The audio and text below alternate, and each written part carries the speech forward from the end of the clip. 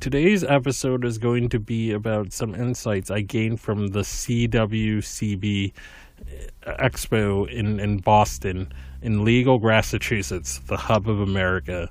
So the Cannabis World Congress and Business Exposition Conference in Boston. I first attended that conference last year, and I gained a lot of useful insights from it. And I was granted a press pass to come again this year, and I was able to attend yesterday. The conference went on for about 3 or 4 days, but I was only really able to attend yesterday's, or the 19th of October's conference, being as I had other commitments with work and whatnot. But today's episode is going to be a very useful. It's going to be pulled from a very useful panel that I attended at that conference, and it's going to build on last week's themes that we talked about regarding advocacy and, pushing back on our legislators and our lawmakers and our council members that are trying to hold back legalization and try to hold back, dispensaries opening in our cities and our towns. We're still facing a lot of stigma, and we're still facing a lot of skeptics, and I feel like this panel really gives you guys a lot of good ammunition to punch back and to punch back and to fight back.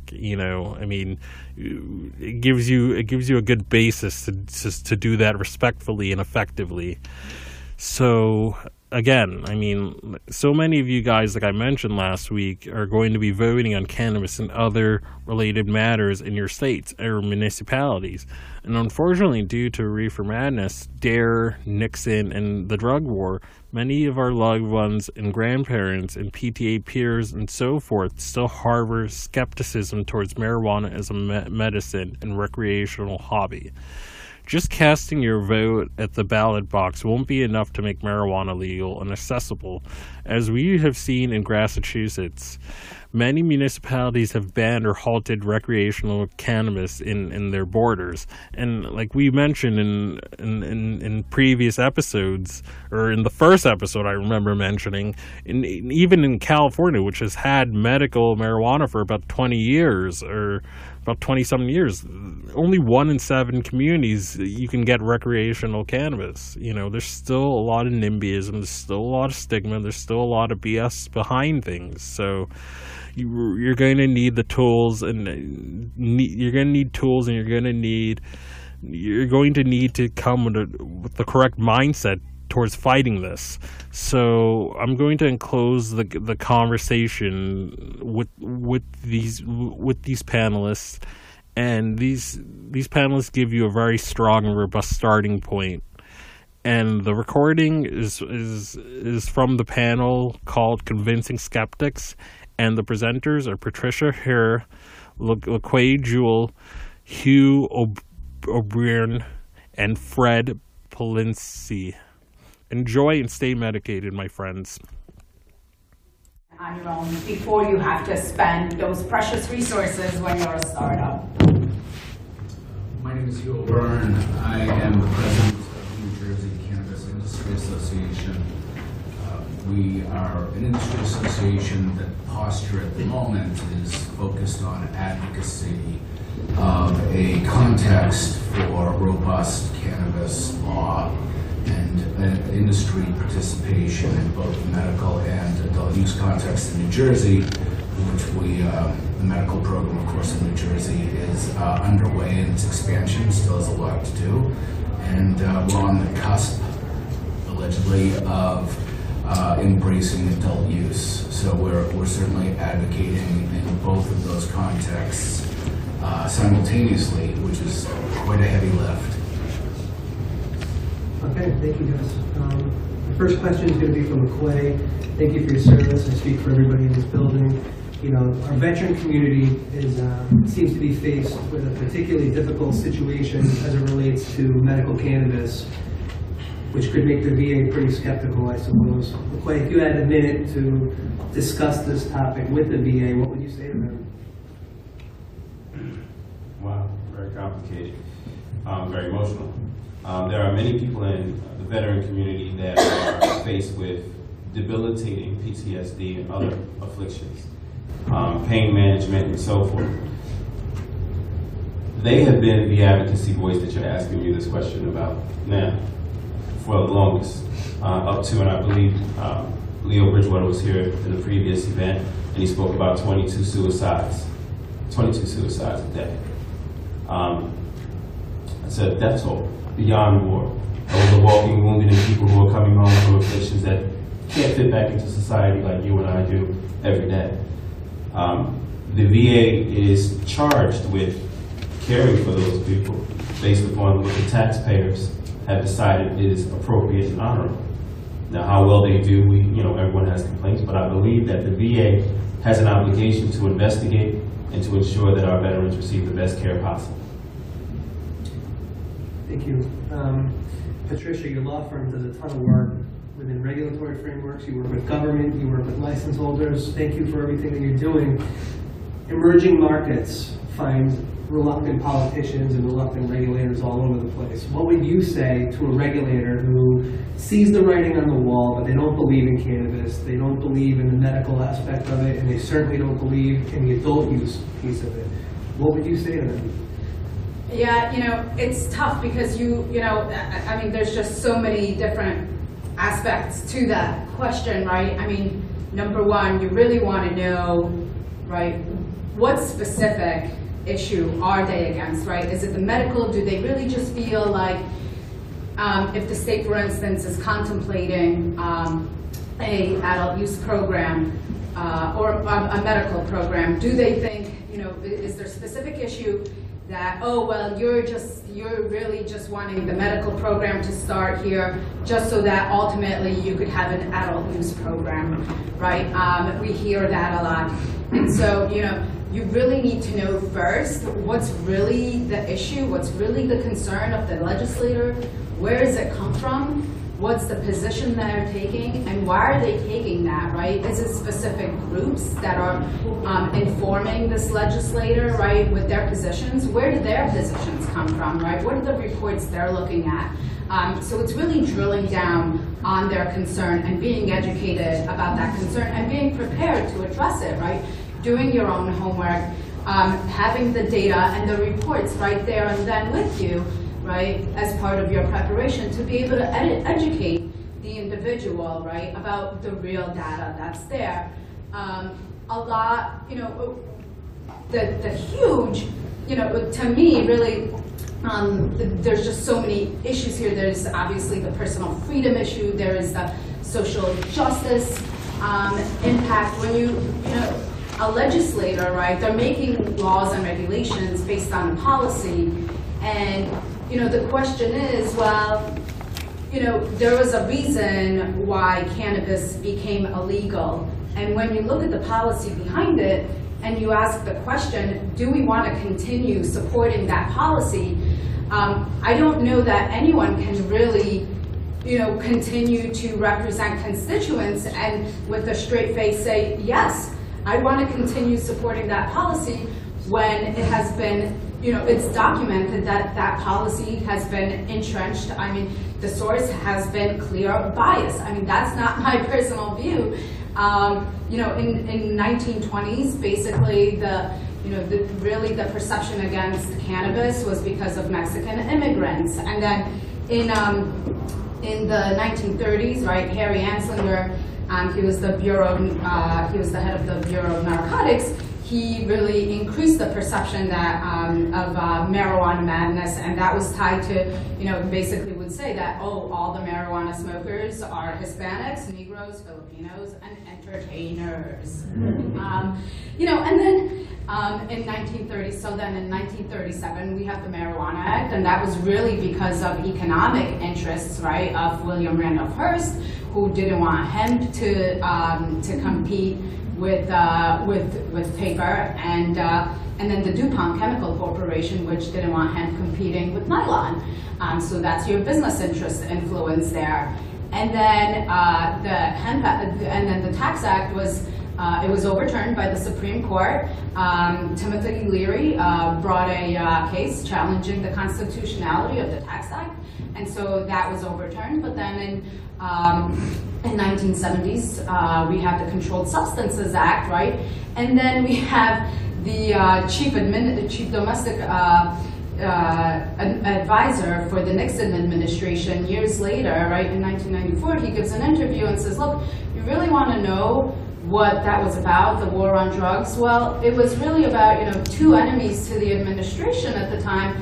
It was the anti-war hippies, and it was the blacks. And we know we couldn't make either of those illegal, so we're going to tie the blacks to heroin, we're going to tie the hippies to marijuana, and we'll criminalize both of those, and that's how we'll get at those communities. We'll disrupt their homes, we'll jail their leaders, and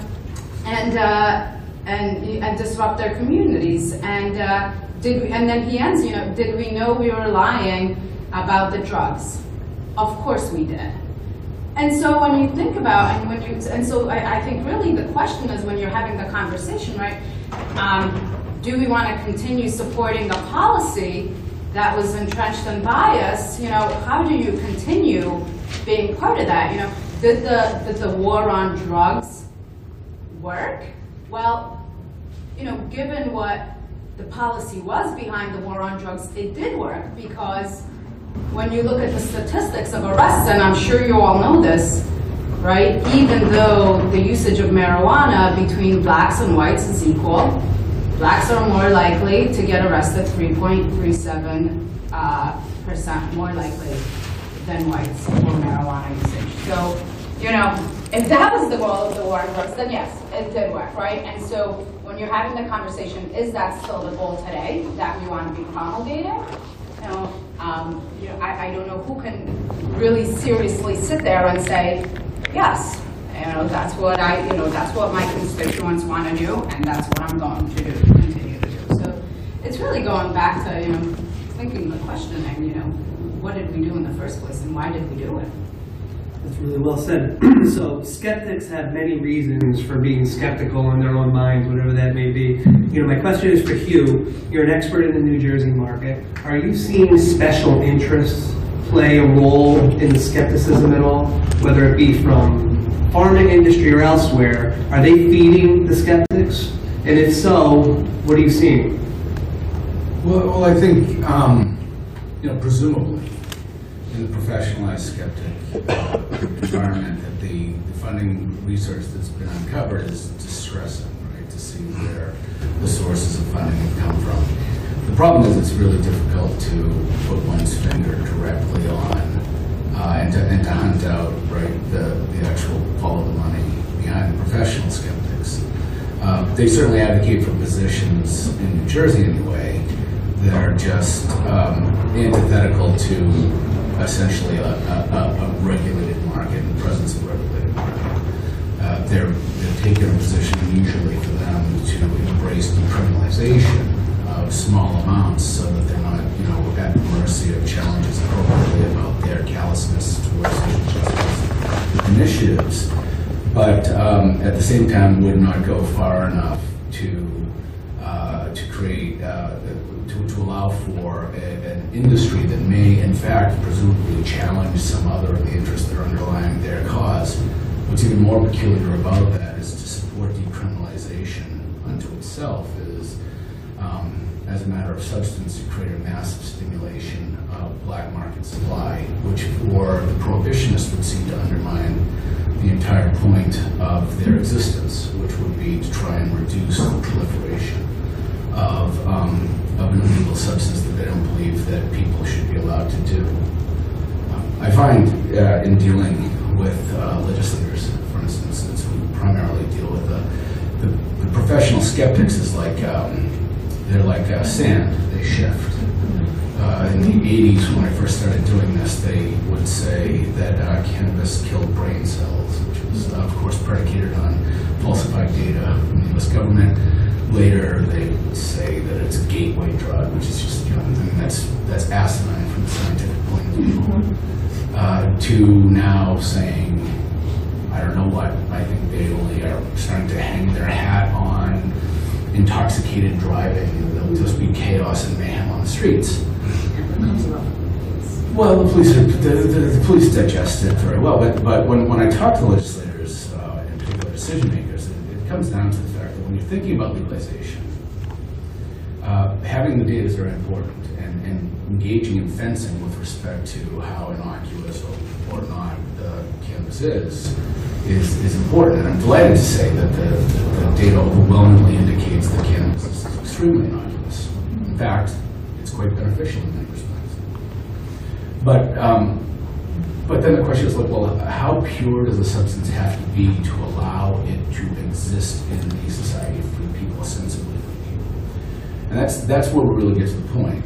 The decision before legislators, right, or other public policy decision makers with respect to legalization is a choice between two distinct markets, and only a choice between two distinct markets. I want to underline this: there is not a third choice.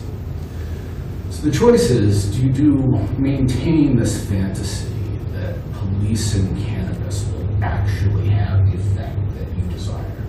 It's been demonstrated time and again and universally to fail. And of course the consequences, as you've gone down that path, are beyond deleterious. So to embrace prohibition is to embrace an ever-increasing black market, which of course itself is a gateway market, because the people that sell cannabis illegally sell other things and provide a milieu in which to transition from cannabis to heroin or other sources. Other illegality is bound up in it. Quality concerns that implicate serious health issues are also bound up in it. So to do nothing or to maintain the fantasy that the police will be able to prevent, because you said so, cannabis from being in our society, actually means that you are at peace with an ever-growing criminality of the issue and an omnipresence of dubious cannabis. Now, if you really have concerns about adults interacting with this plant, the real choice is to favor legalization. Because through regulation, just like we did with the end of alcohol prohibition, where bathtub and let whiskey went away, embracing legalization and regulation uses the forces of the market choice to outcompete the black market's dubious mix of cannabis. So if you really, when I talk to legislators, if you're really concerned about people having access to cannabis, fear not. You're not making a decision where you're blessing someone to not go smoke weed. They've been doing that. They'll continue to do that. You're deciding whether or not the police will be empowered to take away their liberty or property. Does nothing to curtail that in the least. And in fact, your belief that they will just exacerbate the situation. If you really care, and you're really concerned about adults having access to this plant, then you should favor regulation. You should favor legalization. You should favor context that provides transparency, accountability, right? Oversight, compliance, that has multivariant market watching participants that all oversee compliance with one another. So really the statement that I like to make to the skeptics is that if you're a skeptic and you would for 1 minute disabuse yourself of the fantasy, the little flirtations with fascism on this planet that we've done over the last 100 years have been successful at least, you'll realize that legalization and regulation is actually on your side. And it's actually the best bet you have for avoiding the perceived negatives and certainly the actual negatives of illegal cannabis. That sounds like a rational perspective. Can I ask a question of you? So, with the position of New Jersey NCIA, have you taken any public position regarding Senator Ron Rice's position in our state, in New Jersey, considering that we're coming up for a vote October 29th for adult use bill to be pushed towards something that Murphy can sign? Yeah. Applying what you just said, has that had any headway with him, if you verbalize that at all? No, not with him. So Senator Ron Rice is of the position of prohibition, although he favors decriminalization. Now, decriminalization is clearly a good thing on one hand, in that it ends the confiscation of people's liberty and property for small amounts of cannabis. it's a negative in another end is that the whole host of other public policy issues, right, are ignored or exacerbated. For instance, the increase in criminality around illegal cannabis. The position that we've taken with Senator Rice's position, those who favor decriminalization, is one, to applaud the idea that we're going to stop utilizing the police forces of society to punish people in some respects with cannabis. But to note that it goes not nearly far enough, nor does it make cannabis accountable, or those who interact with cannabis accountable to communities that they're serving illegally. It doesn't work with some people. They're just, for whatever reason, they're totally dug in. But I think others have begun to realize that when they're making this choice, and I think that fear that they have as a legislators, because intuitively you think, well, if it's illegal, it's not there, right? It's not there in any kind of fundamentally salient way. So if I say, I raise my hand, yes, this shall be legal, it's tantamount to saying, I advocate you using it. Right. That's not at all what they're doing. What they're doing is just talking about the context, right, for enforcement. And legalized cannabis is far more circumspect of the organs of policing and other aspects of society than illegal cannabis. Mm-hmm. And even when I began cannabis advocacy in the 1980s, and that was the sort of the apogee, right? There was a high watermark with which we tried to use threats of violence from the police forces of the United States, the police apparatus of the United States, to curtail cannabis and other drugs. And it failed. We're not going back in that direction, thankfully. Well, if that failed, well, what the hell are you going to, I mean, at what level of tyranny would you need to affect the change that you so desire? And I guarantee, I think everyone would agree, that the level of tyranny that you would have to embrace is absolutely unacceptable. Because say what you want about the concerns of cannabis and its safety concerns, that is, cannabis is far safer than fascism with respect to human life. The degree to which you need to embrace tactics that are of their generation or genesis of fascism means and implies very, very severe public health consequences. Right. So, our opioid crisis is out of control in this country, all over the world. Something I hear from skeptics is the line, well, we don't want to substitute one drug for another. As ridiculous as that is, LaQuay, what do you say to somebody who tells you that? Well, I have some clients who are actually certified counselors in the state of New Jersey who do community education on opioid addiction. Teach the community how to recognize it, how it begins to break down the psychological effects that happen not just to the individual, but to the family and community at large. In deference, if you want to compare those two, how many people have you known to opioid addiction? Everyone who's had morphine, if you've had Percocet, if you've had any major injury, has immediate side effects to your digestive system. Everyone knows that. You need to drink water so you don't become constipated.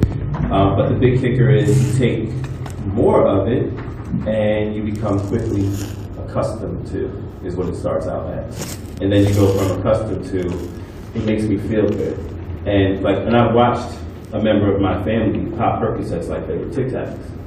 And the conversation, now they had liver cancer, so the conversation of, and my father also died of liver cancer, so the conversation about cannabis in that state, given somebody who is in their 60s, 70s, they grew up under reefer madness, they grew up under all of this type of propaganda, and you're going to come to them when they're viewing their deathbed and start talking about weed. I'm not even sure if he loved me. You know, that's the real kind of viewpoint that they have at you. And then it gets to a desperation, well, I'll try anything. My aunt who that happened to was a devout Muslim, so she did not engage in any cannabis regardless of whatever the positive effects. My father managed to live 2 years longer. She was out within 3 months. So my point to that, and we're talking opioid now, my father was a recovering narcotics addiction. That's what he had. And he was clean for 20 years. So when hospice came and said, you need to take these drugs, he said, read it to me. So they're reading it, and he said, nah, that's narcotic. Nah, that's narcotic. But he's in pain. So cannabis was an alternative. Didn't save his life, but I think he had some comfort towards the end. My point in saying that is the immediate and understood clear-cut effects of opioid addiction, everyone in this room has probably been touched by it in some capacity. And we need to avoid it ourselves. So when you get sick, what are your alternatives actually to whatever your condition may be? If cannabis is available, then therefore you have an alternative. If it's not, then this may be something that could happen to you. So my response to that is we're all affected by it in a negative way. I don't believe that we have the same negative effects from cannabis, which is pretty much factual by everyone's understanding. So let's explore this. Even if you are skeptical, you can't argue with the reason. The logic is simple. Patricia, do you have anything that Yeah, look, when the Marijuana Tax Act was being contemplated, the association, the medical association and the physicians, it clearly said, no, we do not support this. And yet, when it was contemplated on the floor and the question was asked, does the association support it? A legislator said, yes, they do, 100%. There is a reason why they didn't support it, because they knew of all the beneficial, health effects. And I'm not going to sit here. I'm sure you all know the research on it. Of the benefits of cannabis and of CBD for cancer and obvious seizures and numerous other conditions that now states have allowed for in their medical program. And so. There was a reason why they opposed imposing the tax act. Before the tax act, cannabis was, in many over-the-counter medicines and tinctures, that you could buy at a pharmacy. And so, it is saying now, we can't substitute cannabis for opiates. I mean, you obviously made the case clear, very clear, how many people have died from opiates. I think it's a empty argument. And, there are now therapies that are focusing on, it's very controversial, but there are therapies that are focusing on replacement therapy, right? Using cannabis to wean off the patient from opiate use, and doing that in a controlled and a slow method and a controlled environment to help that patient, obviously combined with therapy. And so, I think that's it's the argument, it's out there. But again, there's also a reason why a lot of the government, a lot of the there are now initiatives, right, by the states to really look into how have opiates been overprescribed, and do we need to kind of take a look at these doctors, take a look at why they're overprescribing opiates? If they have been overdoing it, do we need to bring them up to the medical boards and require them to go through education again, or some sort of other consequences? There are investigations now into that, and there's a reason for it. And a lot of the difficulty too is with doctors. Look. When they're prescribing an opiate for pain, a lot of times it's because their standards as well. Don't leave the patient in pain, right? Do what's acceptable, and what's been accepted, right, to alleviate that pain. What's been acceptable is to prescribe the opiate, however much the patient may need, and obviously control it. But again, that's now being questioned, right? That standard is being questioned, and we know the reasons for it. For sure. Hugh, so in your opinion, what's the best way to educate a skeptical municipality? Let's say it's a small town in a corner of Massachusetts or New York or New Jersey, and they don't understand cannabis enough, and you're before a town board and you have a presentation or something along those lines. What is your argument in a nutshell to convince this town that it's not so bad? Well, I mean, I think the argument, I would go back to the basic argument, is that they are, the argument should be a little bit more complex, because there's that NIMBYism aspect, right? Which is, they may say that, okay, you're entirely correct, that writ large, it's better that we have regulated cannabis markets than unregulated cannabis markets, which is the two alternatives that are before us, but just not here. It would be better if you were allowed these facilities to happen down the street.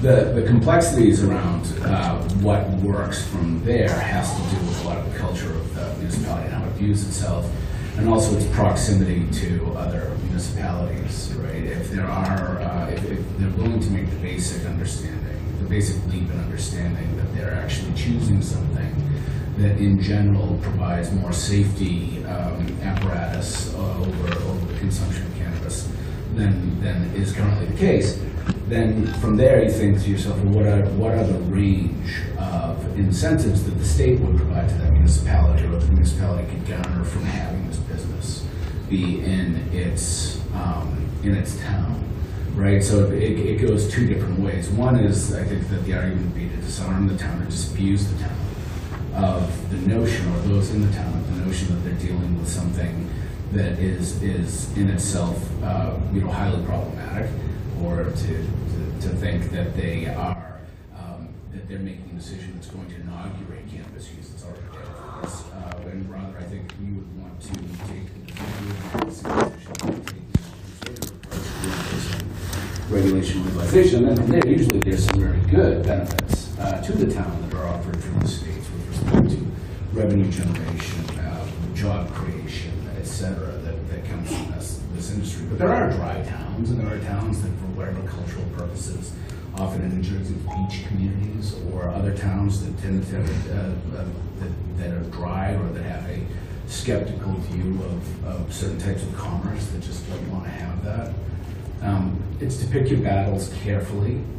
And I think here politics outweighs policy. Making the policy argument's always fine, but people, particularly at the very granular levels, are motivated through more political concerns. So I think the strategy that we embrace is we try to find the appropriate coalition of as powerful public municipal officials as we can find that are willing to network together, provide us with networking, so we understand as an entree into the town where the pressure points are. Try to avoid, in the first instance, rolling out this issue in a major public event. Try and do it sort of selectively and off the record, where people don't feel the pressure of the eyes. And then from there, see how the politics of it all starts to hang together. You can find that it's often easier to make the case outside of the concerns when the crowd be motivated to show up for public meetings like this, get in and become promptly hysterical. Like it's easier to have that, and then slowly build into a larger venue. I often thought that it would be wise for the more generous cannabis operators to consider opening up pop-up dispensaries. And by this, I don't mean actual dispensaries, but I mean in the case where we're trying to make the case for cannabis establishments in a town that views that the first time that it would have broad visibility into what an establishment, what that would look like, would be after they already cast the die and they couldn't come back from that. It's a bit unfair, right? We would like to try to sample the experience. We've taken legislators, for instance, to Nevada and to Colorado to talk with their peers and to see how these things work, and that's worked very well. So I thought, well, we can't do that with municipalities very effectively, other than large mayors. Why don't some of our industry members, why don't we do pop-up establishments? Most of the municipal people have not been in dispensaries. They have a view of dispensaries, which is something like a head shop that actually sells weed and probably heroin and cocaine that is run by Rasta deadheads, right? That's their view. Very few in the East Coast dispensaries look anything at all like that. So why wouldn't it be the case? Couldn't we not rent in advance of some sort of initiative where we're going to be pushing on a somewhat recalcitrant or mixed municipality, that we open up, just would rent temporary storefront, just like people often do, and put in facsimile for what a dispensary would look like, and what that experience would look like, and allow people to come in and get the tour and see the prophylactics, right? They see the protective devices, they interact with the experts, they see how things would be. And when I've just even shown a flip book of photos to municipal leaders of what dispensaries are like and what that experience looks like, just from static photos, they're amazed. It blows their mind. So what if we went to a city, in New Jersey there's a city called Garfield, there's a lot of people in there, Hackensack, lots and lots of people. It's very important demographically and geographically for the cause, and recalcitrant. Well, wouldn't that, and also lots of people go through it every day, wouldn't that be a great place where we would put up one of these pop-up things and offer the community and other people to find the willing members of the municipality to sort of promote that, to say, okay, look, you come into this space, and this is not, there's no campus here, but this is the experience. This is what we're talking about when we come in and say we're talking about dispensary. It's going to look like this. This is it. It is not going to be the dreaded, dubious head shop with drum circles and all of that, in all likelihood, right? And that, I think, would be really helpful. We can get tactile, because the heady arguments, and particularly going into the data, which is all good and all appropriate, is only as useful as your audience. But if you can get more tactile and bring them into an environment, and especially then taking the data, when they're in your environment, if you're engaging them for the first time in a hostile room with angry constituents that are completely ignorant or have some sort of like theological predisposition in favor of prohibition, it's madness. Wouldn't it be better to try and actually try and bring people into the right environment and provide them with a comprehensive experience and an intellectual experience as well, and then back up before you have that meeting in City Hall? Smart approach. You have something to add? We actually do that. We actually do workshops with municipal governments in New Jersey, county-based as well. What we actually do is we'll bring in the county executive, the freeholders board, and give them a full kind of presentation that covers the history, covers the science, and covers the social justice and legislative aspects of what we see from a market perspective in New Jersey. Mm-hmm. And that's actually an ancillary business to the entire cannabis industry in New Jersey, but that's one place that we've found that we've been very helpful, because many politicians, while they believe that they have a general understanding of cannabis, they actually really don't. They're actually going off of what they knew back then, and they don't think that there's anything new to it. It's just, should we make it legal or not? And that doesn't give them the best equipment to make good decisions. That's right. So Patricia, let's say I'm not skeptical. I'm a fan of the medical marijuana program. I don't mind adult use. I live in a small town in Massachusetts. I want the industry to grow around me. I just don't want it anywhere near where I live. I don't care. I don't want it within 10 miles of my home. I don't have any kids, but if I did, I wouldn't want them near it. It seems dangerous, although I think it can help people. So what do you tell somebody like that? How do you break that argument down? I mean, the local community, NIMBYism, it's really tough, right?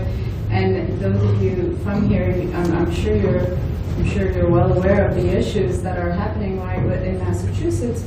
Basically, local municipalities were given the choice, right, whether to allow an operator in their town or not. And now, you basically need this community support agreement right before you can get a license. And obviously, the controversy surrounding that is those with the most amount of money who can basically give to the town will get that license, will get that agreement, so then they can go for the license. Now, that's not what the legislation intended, right? The legislation intended to allow for small operators to be able to operate in communities and not just leave the market for the bigger vertically integrated operators that are, very well capitalized. So it's tough to overcome that. It's, from the municipality perspective, and it's also tough to overcome, obviously, as we've been talking here, the local community from the population, skepticism. And so it is difficult to have that conversation at a community board meeting, for instance, for the first time. It's definitely important to start talking with the leaders first and kind of some of the more involved residents and get ideas about the positions that are out there, about the opposition, before you start addressing it at all at a bigger meeting. You definitely want to have connections in the community that you can talk to and get their views first. Also, a lot of times when, like for instance, a community, a municipality will be considering the issue, they may not give notice of the meeting to the public, and so you may not know about the meeting until at the very last moment. And what the municipality, what the local leaders may do instead is invite all of these groups that are against, against allowing an operator into their community. And so all that the residents hear in that community is all of these negative, right? The world will come to an end if we allow an operator into our community. And so you definitely have to really be vigilant of even when these meetings are, and really be on top of the schedule, and make sure that you're there to be able to address some of these issues. Okay. Well, Hugh, let's say we're not in the public domain having this conversation. Let's say we're in somebody's living room privately, and I'm here to tell you I think medical cannabis is great. Just don't put it in my town, in my village, in my city, or anywhere near it. What do you say to somebody like that? I'm torn, right? Like on the one hand, if it was like an individual, it's foolish, right? It's a foolish, like it's just a foolish thing to have said, right? Like I'm in favor of medical marijuana, just don't keep it near. It's weird, right? Like when people say that, it's like you want to tease out, like, well, why are you saying something so strangely contradictory? Like you're lauding the substance on the one hand, and on the other hand, you don't want it near you. Yet you have a CVS near you in all likelihood, and the CVS is selling things that are far more dangerous, right? Far more habit forming than the substance in question.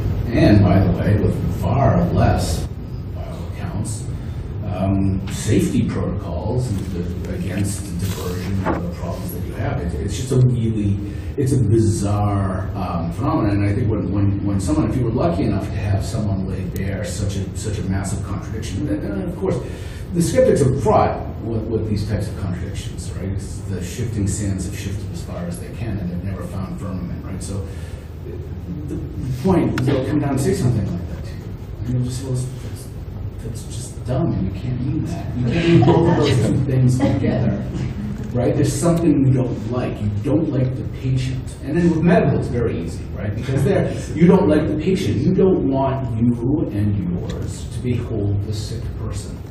If they're buying cannabis, you apparently don't have a problem with you and yours beholding the sick person if they're buying OxyContin at a drug show. Why? Like, why? It's just that would be the question. It's like, well, why are you holding this what is seemingly mutually contradictory position so firmly?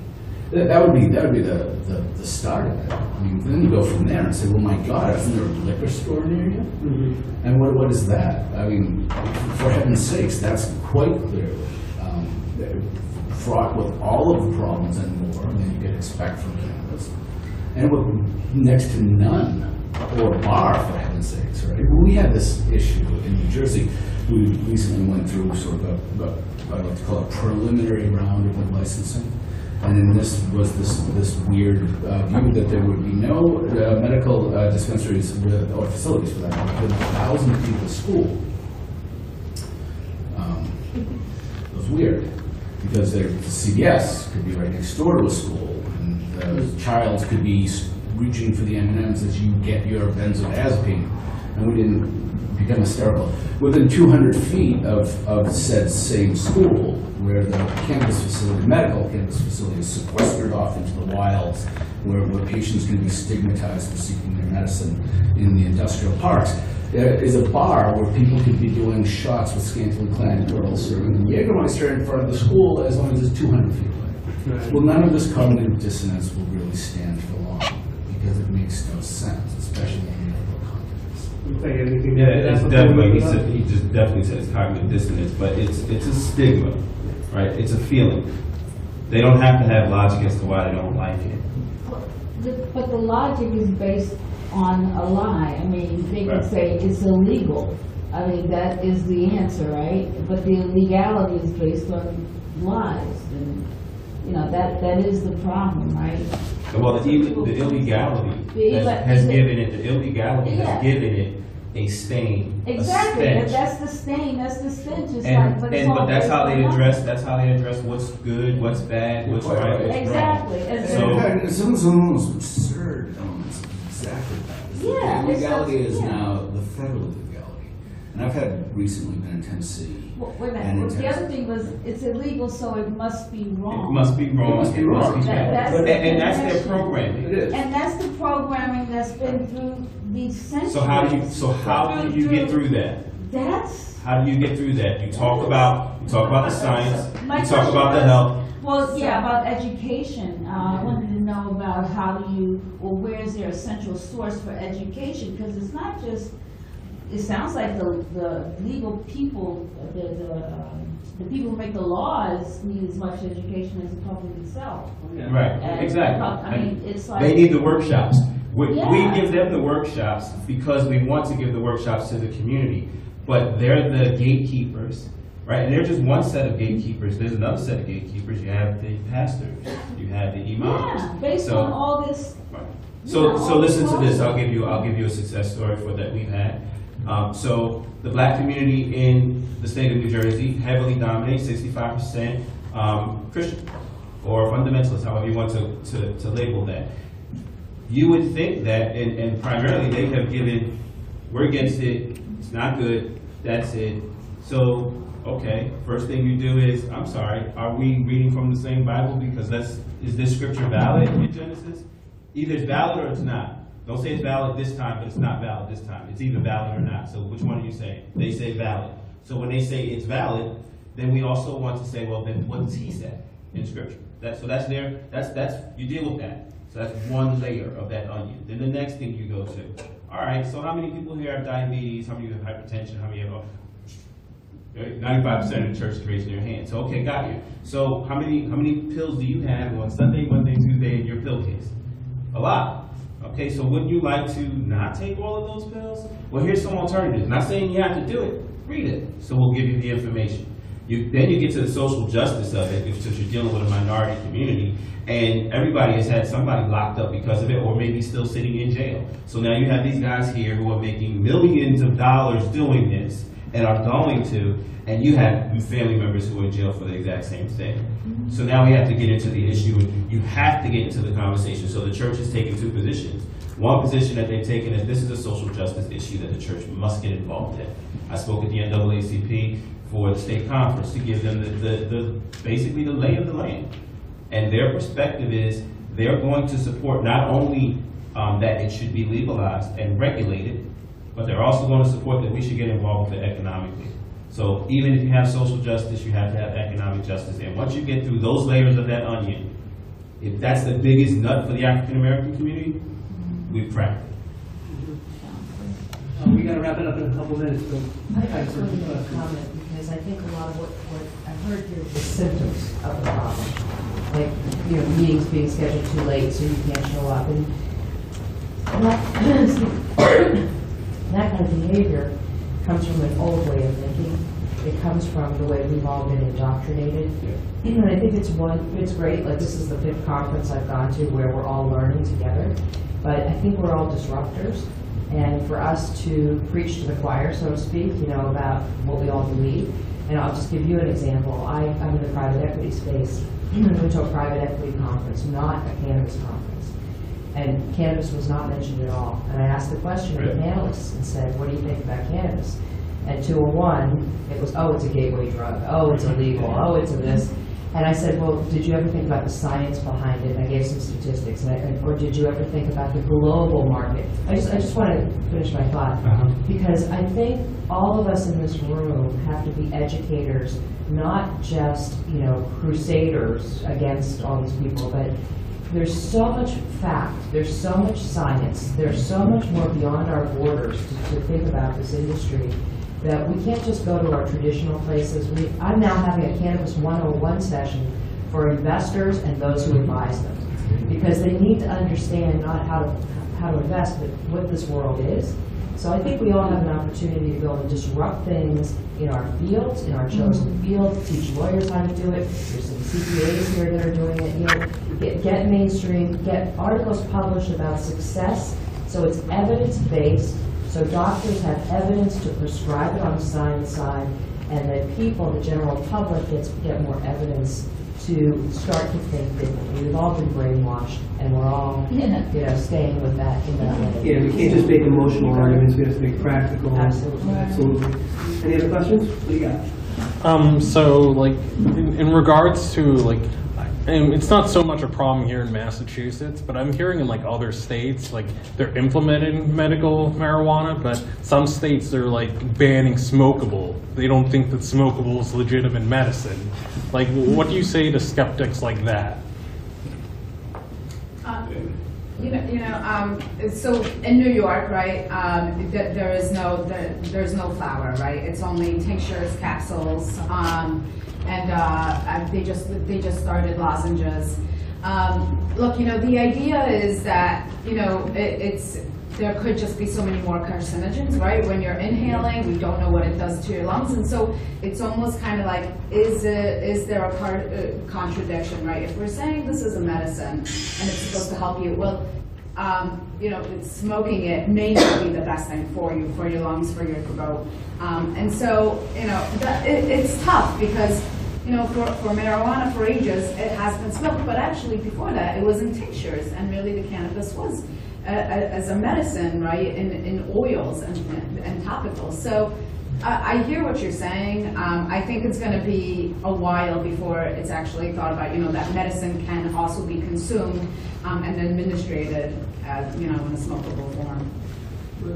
But if you exclude certain of the matrix of consumables, or if you exclude, for some places don't want to do, if you exclude, well, exactly, if you exclude portions of the supply chain from the regulated market, their unregulated corollaries will just continue apace. So you haven't done anything. I mean, you can think like, well, I'm going to take the high ground that smoking can't be medicine.